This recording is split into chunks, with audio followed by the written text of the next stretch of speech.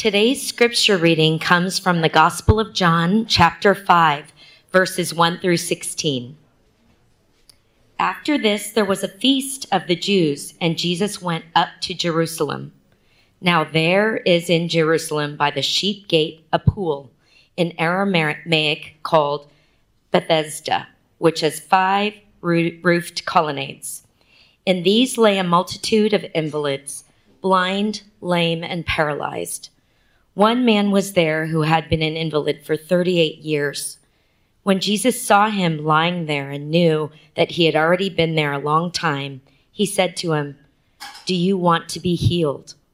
The sick man answered him, "Sir, I have no one to put me into the pool when the water is stirred up, and while I am going, another steps down before me." Jesus said to him, "Get up, take up your bed and walk." And at once the man was healed, and he took up his bed and walked. Now that day was the Sabbath. So the Jews said to the man who had been healed, "It is the Sabbath, and it is not lawful for you to take up your bed." But he answered them, "The man who healed me, that man said to me, 'Take up your bed and walk.'" They asked him, "Who is the man who said to you, 'Take up your bed and walk'?" Now the man who had been healed did not know who it was, for Jesus had withdrawn, as there was a crowd in the place. Afterward, Jesus found him in the temple and said to him, "See, you are well. Sin no more, that nothing worse may happen to you." The man went away and told the Jews that it was Jesus who had healed him. And this was why the Jews were persecuting Jesus, because he was doing these things on the Sabbath. This is the word of the Lord. You may be seated. I told you a story of our time in Villafranca of how we were told that it was going to be 60 kids, and it was 12 and 10, ended up being 51. What if I had said that the story was there were actually 12, and it actually dropped to 5 and 3, and there was no one else? Would it have been a waste of time to go?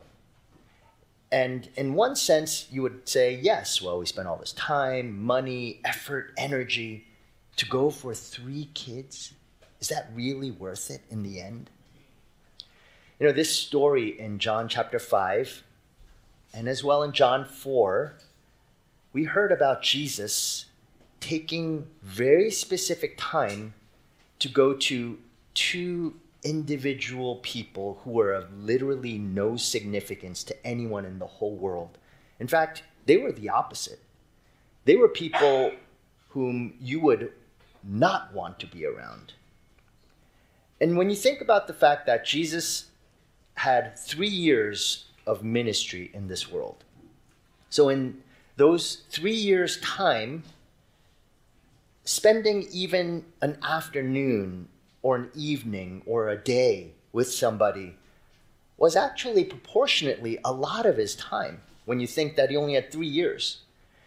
Because this man who was literally surrounded by people who could he could have gone to Caesar directly if he wanted to, or Herod, or any of the ruling parties of his day. Instead, he chose individuals who in the world's eyes were completely insignificant. Why did he do that? And what does that have to say to us? We're going to look at this man in John chapter 5. He was a paralyzed man, paralyzed for 38 years. And I'd like to focus on 3 characteristics of this man that I do think speaks so much about who Jesus is, why he does what he does, and how that actually speaks to you as an individual person. So the first characteristic is that he is absolutely feeble. In verses 1 through 7, we see this. Second, he is formal. He's cluttered and filled with formality in verses 8 through 13. And then finally, he is, most importantly, forgiven in verses 14 through 16. So first, let's look at his feebleness in verses 1 through 7. We are told in verses 2 to 5, "Now there is in Jerusalem, by the sheep gate pool, in Aramaic called Bethesda, which has 5 roofed colonnades. In these lay a multitude of invalids, blind, lame, and paralyzed. One man was there who had been an invalid for 38 years, when Jesus saw him lying there and knew that he had already been there a long time.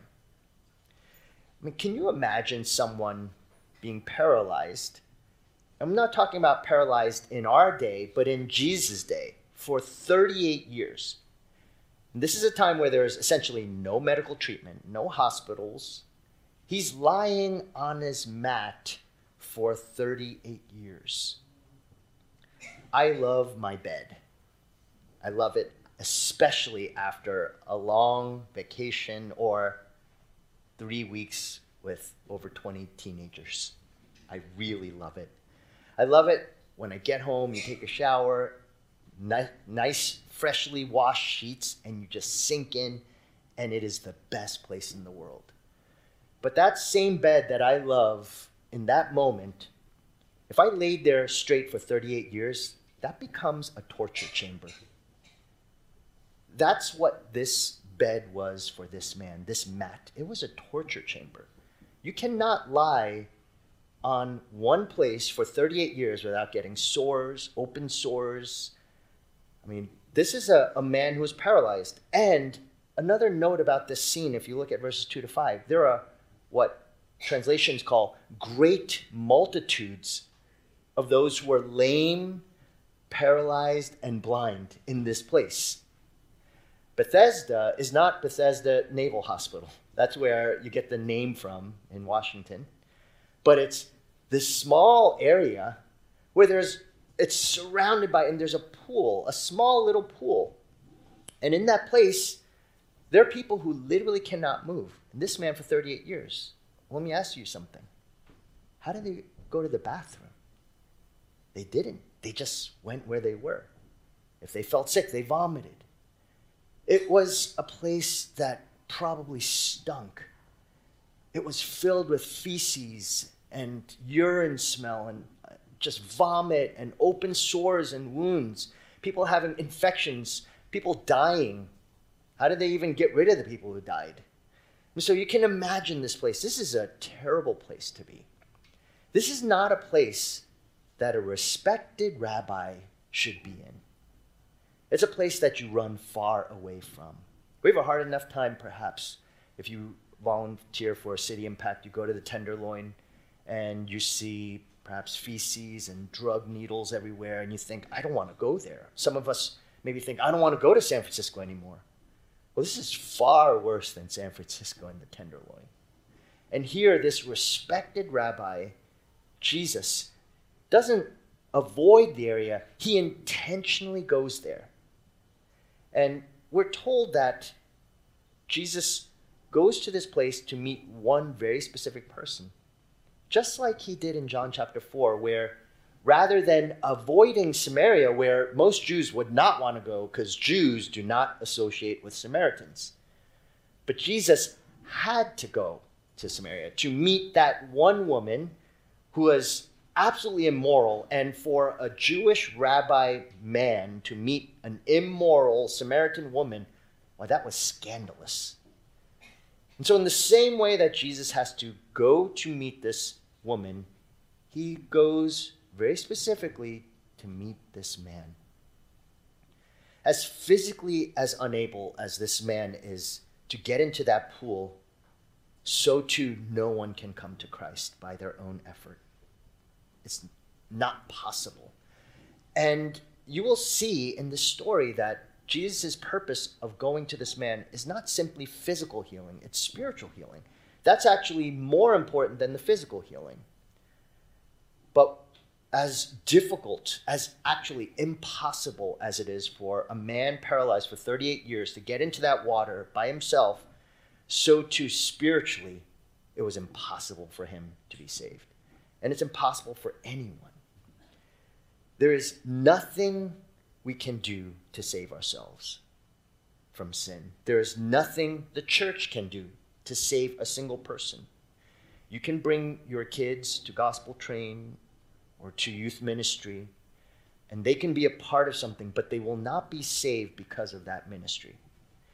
Now, that doesn't mean we don't bring people to church. Doesn't mean that we don't place ourselves into a place where we hear Christ and the gospel preached. It's the number one reason why you should bring your child or your teenager or your young adult, if you're an adult, why you should come to church every Sunday. It's not because by coming to church it saves you, but it's because you place yourself into the position to hear the good news of the gospel, which is, as Paul says in Romans 10, by the means by which we are saved is to the hearing of the gospel of Christ, which is another reason why when you are in a church, you should hear the gospel. Always. Throughout the worship, throughout the preaching, through conversations, hopefully you are hearing something about the means by which we are saved, and is through Christ and Christ alone. But going to church does not save you. Being part of a missions trip does not save you. We stress this over and over again during our past 3 weeks. This will not save anyone. You can feel excited. You can feel emotional. You will be impacted. You will appreciate the culture that we're going to experience, and we experience it very deeply. The food, the people, the warmth, the church, it's wonderful. But none of that will save anyone. And so we cannot go in with this misguided notion that somehow a personal experience is going to save someone.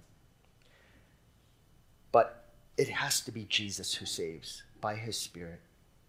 Maybe you or someone you know is very cynical towards Christ, maybe very dark-hearted, oppressed.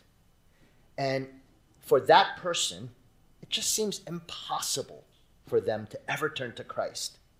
Maybe some who are parents are thinking, there's no way my child will turn to the Lord. Look how spiritually oppressed and dark they are. And so we give up hope.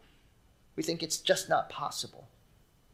But this story is a story for you. It's the story of the impossible. A guy who had been stuck in this place for 38 years, laying on a mat. 38 years. It's impossible for this man to be healed. And yet that's exactly what happens. So if this paralyzed man can be healed, don't you think that our Savior could actually save the person whom we believe it is impossible to save? Maybe another problem is that we actually think that we were easy to save. If you are a Christian, I want you to know that the amount of power it took, spiritually speaking, to save you is greater than all of the energy of this universe combined. That it is easier for Jesus to heal a man paralyzed for 38 years than it is to save you, me and you. It's not nothing. Because here's the problem with us is that we think to ourselves, well, I was actually a pretty decent person. I didn't kill anyone. I wasn't like the Samaritan woman who was an adulteress or an adulterer. I didn't do that many bad things. So therefore, we have this sort of spectrum of who are the most difficult to save and who are the least difficult. And it's all based on our works, on our morality, on our station in life. And so we think, it's actually, we've contributed a little bit to our salvation because there are people out there who've done terrible things, and because they've been so bad, it's much more difficult for God to save them than for me. When we think that way, we've gone down the road to what I would call religious formalism, which is exactly what this man was like and what the Pharisees were like in verses 8 through 13. Jesus asked this question to this man. In verse 6, do you want to be healed? Doesn't that sound like a dumb question to you? I mean, here's this guy who's in a terrible state, and Jesus asks this really obvious question. But Jesus, quite often, you'll see, especially in the Gospel of John, does this. He asks the obvious question because it's meant to be a spotlight into their heart. Because they have a problem. They see the world through physical, material eyes. And what they don't see is the extra layer, the ultimate layer behind it. That it's not about physically being healed, it's about spiritually being healed. And so when Jesus is asking, do you want to be healed? The man goes on and he sort of describes, well, this is what I want physically, I can't get to the water. And so Jesus is saying, well, no, do you really want to be healed?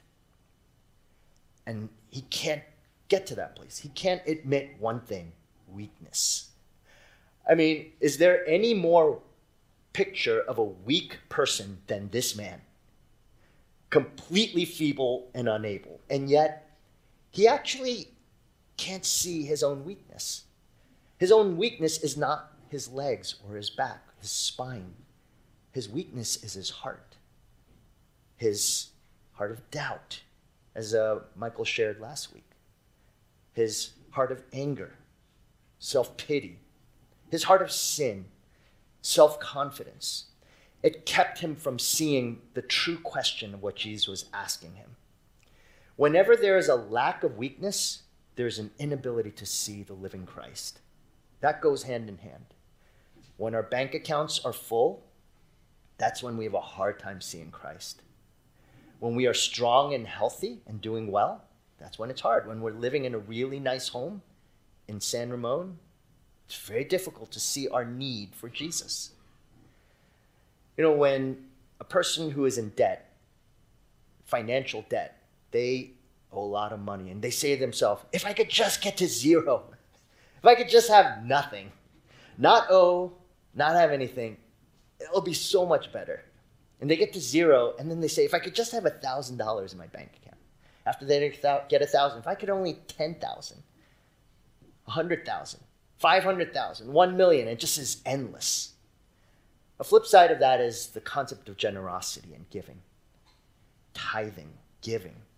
You know, the child who has $1, makes $1, and you as a parent says, you know, why don't you give this 10 cents to the Lord? Suddenly, 10 cents is a lot of money when you only have $1.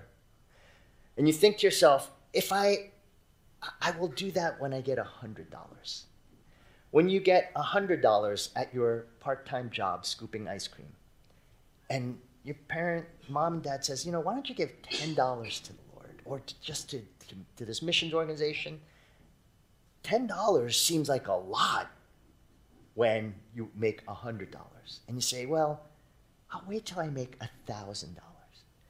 Do you notice proportionately what happens as the money increases of how much you make?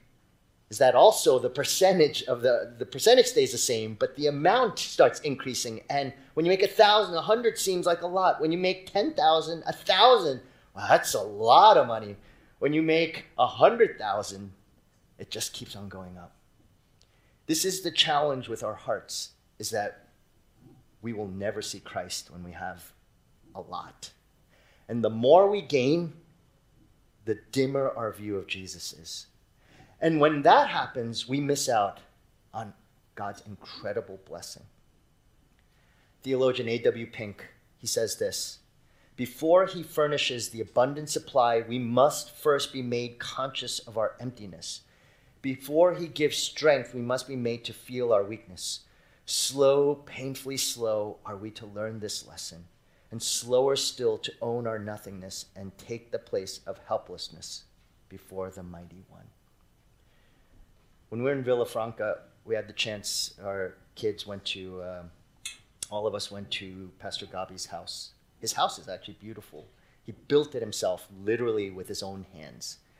And one of the things that's unique about this man, and we've shared this story before, is that he actually has essentially his own mini zoo. It's usually people who are rich people who will, say, have a lynx. They'll buy an exotic animal, a lynx or an ostrich, and they'll say, oh, it's always glamorous when you think about it until you have to take care of it. Then they don't want to take care of it anymore. They contact him and say, would you be interested in a lynx or in a tiger or in a snake? Whatever it might be. And so he takes it in. He sort of becomes the modern day Francis of Assisi. And he was sharing the story of his animals with us. And he was sharing how he himself, with his wife, who is a physician, but she had a stroke, so she works part-time. And monthly, they make about 2,500 euros a month. 2,500 euros, multiply that by 12. So he asked the question, how do they pay for all these animals, this house, everything? And then he takes in, how many orphans? 13? 15 orphans and 2 adults into his house. Then you ask, how's he going to feed those people? So you do the calculation, 2,500 euros a month. Now there are like 19 people and a lot of animals, and they have this house. How does that work? You know, the amazing thing is that his answer is, as he trusts in the Lord, God supplies. But if you don't ever place yourself into a position of need because of your trust in the Lord, you never experience God. You never experience the abundance that God wants to supply. As A.W. Pink says, before he furnishes the abundant supply, we must first be made conscious of our emptiness. Until we are empty, we never experience grace and the fullness. God wants to bless you fully, but he's not going to bless you because you're wealthy and you give him a lot. He's going to bless you because you have nothing and you trust in him and him alone. Until that happens, you will not experience the miraculous work that the Lord wants to do through you. That was the problem of this man. The sick man answered him, "Sir, I have no one to put me into the pool." He just couldn't get it. Just like the Samaritan woman. Remember when Jesus says, "Give me a drink." And she says, "Well, how are you going to drink from this well? And she starts talking about materially what's going on. The same with this guy. He doesn't get it. He doesn't see the spiritual need and hunger in his heart. He only sees the physical need. And he says, I have no one to put me into the pool when the water is stirred up, and while I'm going, another steps down before me. Just like the Samaritan woman, all he saw was the physical problems of his life. And I would venture to guess that many of us are exactly like this. When we think about the Lord, we think of our physical, material problems. I don't have enough of this. My child is rebelling against me. I am struggling in my marriage. And so, yes, these are real issues. Just like for this man, he was really suffering. But the problem was his physical suffering took precedence over the concern of his spiritual soul. And it's always the greatest issue, as we'll talk about tonight, is as people are thinking, how do I grow in marriage? It's not going to be communication skills and getting your finances right and thinking about how to serve one another well. It's actually, I have a desperate need, and it's for Christ, and it's so empty without Jesus. And I take it out on my wife and my husband. I am selfish. I'm self-centered. Until that takes place, there's no healing. There's no growth. There's no joy. And so we are so stuck on the physical, it keeps us from seeing who Jesus is and what he wants to do. That's called religious formalism. Especially the person who goes to church, who is moral, who obeys the law, who does what is right and good.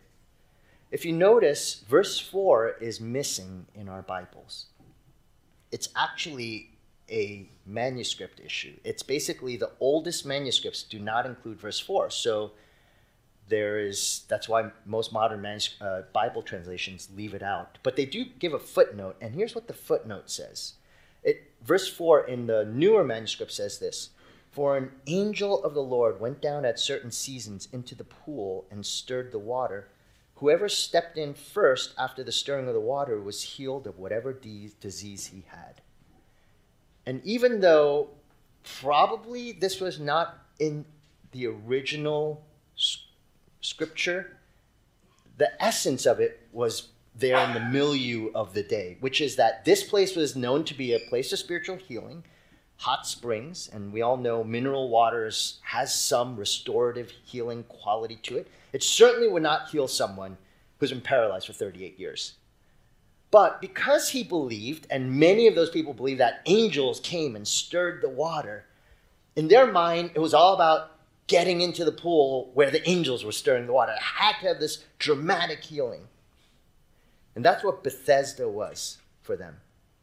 It was all about do the work, get the angels. I just have to pull myself in somehow, and as soon as I get in, everything will be okay with my life. That's not too much different from the Pharisees in verses 10 through 12, the religious elite, who are also stuck with that idea of doing religious deeds for God. For these men, because the man picked up his mat on the Sabbath, they criticized him. They condemned him. You know, in Exodus 20, when it talks about the Sabbath, there is nothing about do not pick up your mats on the Sabbath. It's just not there. They've created all these extra rules as extrapolations of what the Sabbath law was about, the purpose of the Sabbath. And so they had this idea that do these religious works and therefore you will be saved. Everything will go well with you. Life will be good. And we venture off into those areas again very easily. If I go to serve overseas on this missions trip, God will bless me with such and such. If I serve in this ministry, then the Lord will be faithful to me. He will give me things. He will bless me. If I read the Bible and so forth and so on. But that doesn't change a single soul. It's always sobering to think that the greatest opponents, the most vicious, vehement opponents of Jesus and the gospel were the religious formalists. They turned the gospel of grace into a work, and by doing so, they became externally righteous. They actually looked righteous. They created Pharisees. Pharisees is an external righteousness, moral righteousness. And you can create Pharisees by compelling them to obey the law. If you say to a child, if you do these things, I will reward you with all sorts of candy and whatever. But if you disobey, you will get the stick. And you better obey, and you can do it angrily. And so you can create behavior. But you cannot change the heart.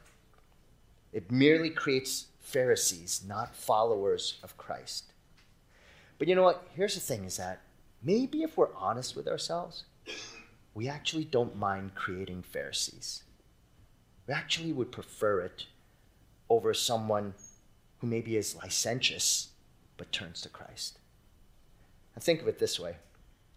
Would you rather have a drug addict son who is derelict and ends up being on the streets, homeless, is imprisoned, turns to Christ, and is freed at the very end of his life? Or would you rather have a son who graduates from an elite school, makes a lot of money, gives you a lot of that money, treats you so well, marries a woman that you would approve of except the fact that they don't trust in Christ? But this person never turns to Christ in the end. Now, really, I know you think, boy, that's an extreme example. Come on, there's got to be something in the middle than that. I just want to give you that because I want to prick your heart. Really, which one would you choose for your child? If you had to choose one. If the Lord said, I want you to choose one, and that son who is a drug addict, you are in pain your whole life, but finally they turn, versus the other, which would you choose? If we're honest with ourselves, we'd be pretty tempted to raise the Pharisee. We want behavioral change because why? Maybe it's because it looks good on me. Definitely, if you had to choose the two, it looks better for me if they're the Pharisee. See, might we rather have a Pharisee as a son who is righteous, moral, respected, educated, but indifferent to Christ than the Samaritan woman who is immoral, shamed as a daughter, but who opens her heart to Christ? And I'm not saying that we do nothing, that we shouldn't obey. Of course we must obey, but it has to be the outflow of a changed and transformed heart. And there is a place for placing your child or your loved one into a place of behavioral change so that they can receive some blessing. There are common grace blessings through that. But I'm pitting the two against one another very intentionally because I want us to really deal with what is at the core of our being. Is it that I want to surround myself with comfort, even if it's at the cost of salvation, or I actually care most about Christ himself, and everything else is loss, as Paul says. For me, to live is Christ, to die is gain. The third quality of this man, characteristic, as we see in verses 14 through 16, is really surprising. Afterward, Jesus found him in the temple and said to him, "See, you are well. Sin no more, that nothing worse may happen to you." The man went away and told the Jews that it was Jesus who had healed him. And this was why the Jews were persecuting Jesus, because he was doing these things on the Sabbath. I want to make 3 points very specifically about the relationship between sin and sickness that I ask that you take to heart. First is sickness is ultimately the result of sin. And I underline the word ultimately because that's a key word there. Paul writes in Romans 6:23, "For the wages of sin is death, but the free gift of God is eternal life in Christ Jesus our Lord." When Paul says for the wages of sin is death, he's saying that not just eternal death, meaning damnation death, but he means all death, physical death, the impact of death, the consequences of death, the relationship of all that it takes when dying does happen. So that includes physical, spiritual, societal pain and suffering that leads to death. All of that happens because of sin, ultimately. And so even when there are many instances where pain and suffering is not directly caused from sin, that pain and suffering ultimately exists because of sin. And we can never divorce the two from one another.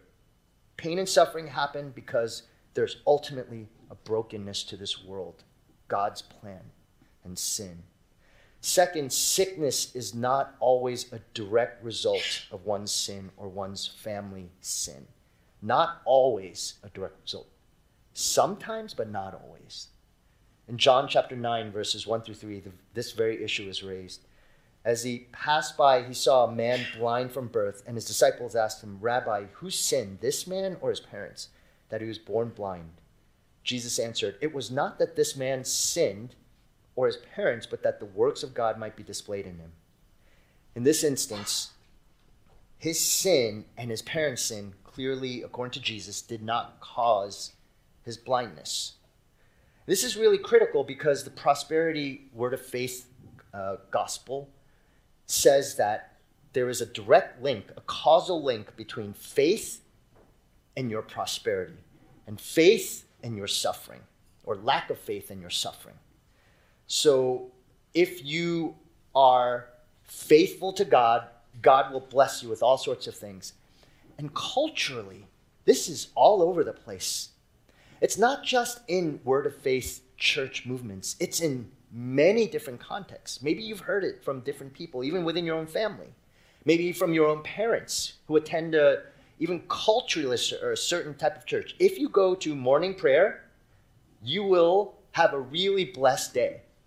If you stop reading your Bible, you're going to have a car accident on that day.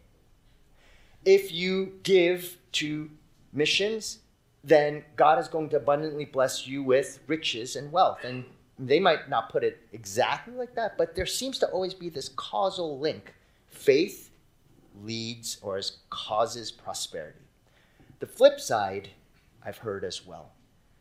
One person told me the story of this woman who was going to a prosperity gospel church. She was struck with cancer and she died. And the pastor and the leadership of the church told their family, "You did not pray hard enough for your mother, your wife, and that's why she died." And can you imagine the guilt that would be upon that family? So that's the flip side, is there's this karma-like idea of how we view faith. And that is not the gospel. That's anti-gospel. Third, sickness can sometimes be a direct result of our sin. If I am drunk, and drunkenness is a sin, and then I drive, and I'm going at high speeds, uncontrolled, in my car, and crash into a tree and become paralyzed, my sin directly caused my paralysis. And there are many instances where direct sin leads to a causal link to suffering. Not always, but there are times this really does happen. In our passage today, this seems to be the case. When Jesus says, sin no more, in other words, stop sinning. And then he says, that nothing worse may happen to you. That has a causal relationship. And so most scholars think that actually, for this man in particular, there was something that he did that caused that sin that actually led to his paralysis. Now, if he was paralyzed for 38 years, the question is, we don't know how old he was. Maybe he was 50. I mean, imagine if he was a relatively middle-aged young man. So, my age, 54. Well, I'm actually 53. I'm forgetting my age. I'm about to turn 54 soon. If he was 54 years old, 38 years of paralysis, he would have been a kid when this happened. Now, I'm not saying that's how old he was. He could be 90 for all I know. But I think I'm imagining he's relatively around 50 to 60 years old. So as a teenager, perhaps, something happened in his life where he had rebelled against God, and it caused him, this sin led to a paralysis for 38 years. The reason why this is important is that, I go back to this story. It's multitudes of people are there, paralyzed, lame. It smells, it's loud, it's diseased, it's dirty, it's filthy, it's disgusting. It's a place that someone like Jesus should not go to, and yet he does. Why does he go to just one man? You know, there are so many stories about Jesus where he goes to crowds and multitudes and starts healing, and a lot of people are healed. In this story, one person is healed amongst multitudes. Why? Why this man? I have to believe it has to do with something to do with his sin. That is to say that more than anyone else, this man, with this direct cause of his sin to leading to his brokenness, that Jesus was going for that very specific purpose. Not to heal him physically, but to show him the love of Christ, salvation of his soul. And so he deals with that. Jesus sought this man out despite his sin. Physical healing is always secondary. Some of you are going to one day ask me, our leadership, our church, and you're going to say, please pray for so-and-so, or maybe me, because I have this happening. You got a bad diagnosis at the doctor's office. And we're going to pray for you. We're going to pray, Lord, please bring healing. Someone's going to be in the hospital. I'm going to go there, and you're going to say, please pray for healing. I'm going to pray for that healing. I genuinely will. But guess what? Let's say you're healed. You know what's going to happen to you eventually? You're going to die. No healing in this world is permanent. Eventually, you will go back to that hospital. You will die. Eventually, that loved one that you pray for healing, even if they are healed, a decade later, a month later, 5 years later, they're going to die. This is why physical healing is so temporary. This is why if you gain riches and wealth, it will not last. It is a vanity, a chasing after the wind. I read an article this morning. Actually, it was on Slate magazine, slate.com, and it was about churches being emptied. I don't know if any of you happened to see that. And it was these beautiful churches all over the United States. They're dying out. I mean, it must have taken so much money, effort, time. I know, because it took a lot to build this building. That's why I have more gray hair than ever before. And someone, somewhere, a bunch of leaders got together and they built this beautiful church building. But you know what was missing in those buildings? The gospel. One generation believed it, the next generation assumed it, the next generation lost it, as D.A. Carson notes. That's what happens. Once the gospel is lost and not taught, then there's nothing but just a big empty building. And this is what this man had if he was just physically healed. Do not look at the story simply as a story of, wow, it's amazing that a 38-year paralyzed man was healed. Look at it as Jesus, as important as that physical healing was, he needed to experience the spiritual leading of the healing of the idolatries of his heart. And those idolatries are revealed in such times. Why do we parents get so discouraged by our children's actions, especially when they misbehave? We get so angered, so depressed, so frustrated. Is it because their souls are doomed forever? Probably that's not what's bothering us. Probably it's because maybe in our heart of hearts we're ashamed because it makes us look bad. My reputation. It's one of the reasons pastors' kids hate being pastors' kids. Because if they fail to behave, then how can a pastor give a talk on parenting, like I will do in the next 2 weeks, when their kids are all in shambles? Far too often, it's because our children are our reputation. They are our glory. They are our identity. And so when we see our kids not measuring up, our glory is hurt. It's impacted because we want glory. We've wanted it ever since we were a child ourselves. And ever since we didn't get to hit the home run, or maybe we did. Maybe we were in the honors society or whatever.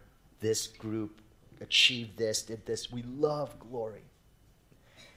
And in this sense, we are the lame man. Our bodies are broken, but far more internally, our hearts are broken. We have sinned. We are helpless. We are feeble. We are paralyzed. We can't get into the water. And here's the problem with the water. Look, if he got into the water, would he have been healed? Absolutely not. It's a fool's errand. It's a broken cistern. We think if I can only accomplish this, if my family is like this, if I get to this career path in my life, if all of this happens, then I'll finally be okay with my life. It's the water. Jesus says, do not seek that, a broken cistern. I have living water to offer you. It will never run dry. You need to come to me, but you have to surrender your glory. Surrender your idol. Trust me. Do you not think I want to bless you abundantly? But you have to come to me weak and empty and feeble. You have to believe that I am everything to you.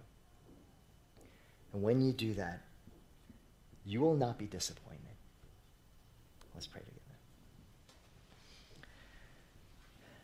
Father, I thank you for this man's story. It's not a pleasant one. It reeks of terrible things physically, but far more than the physical stench of filth and excrement is the soul. Whatever we have ever smelled that is considered trash and gross and disgusting in this world, infinitely worse is our soul that has rotted away because of our chasing after vanities, things that will not last. Oh God, you are the only one who can open hearts. We cannot get to that well water alone. Jesus, I pray for those who have not trusted in you today. Would you open their hearts? Some, Lord, who have believed that they have no need for you. Their minds have been made up, and it seems impossible. For some of us, we just have these people in our hearts, in our lives, and we think they cannot change. They will not. And it's true, they will not on their own. But if you can save this man, you can save anyone. If you can save a wretch like me, you can save anyone. As we come to this table, O Lord, help us to see this terrible price that you had to pay so that we might be able to actually be set free.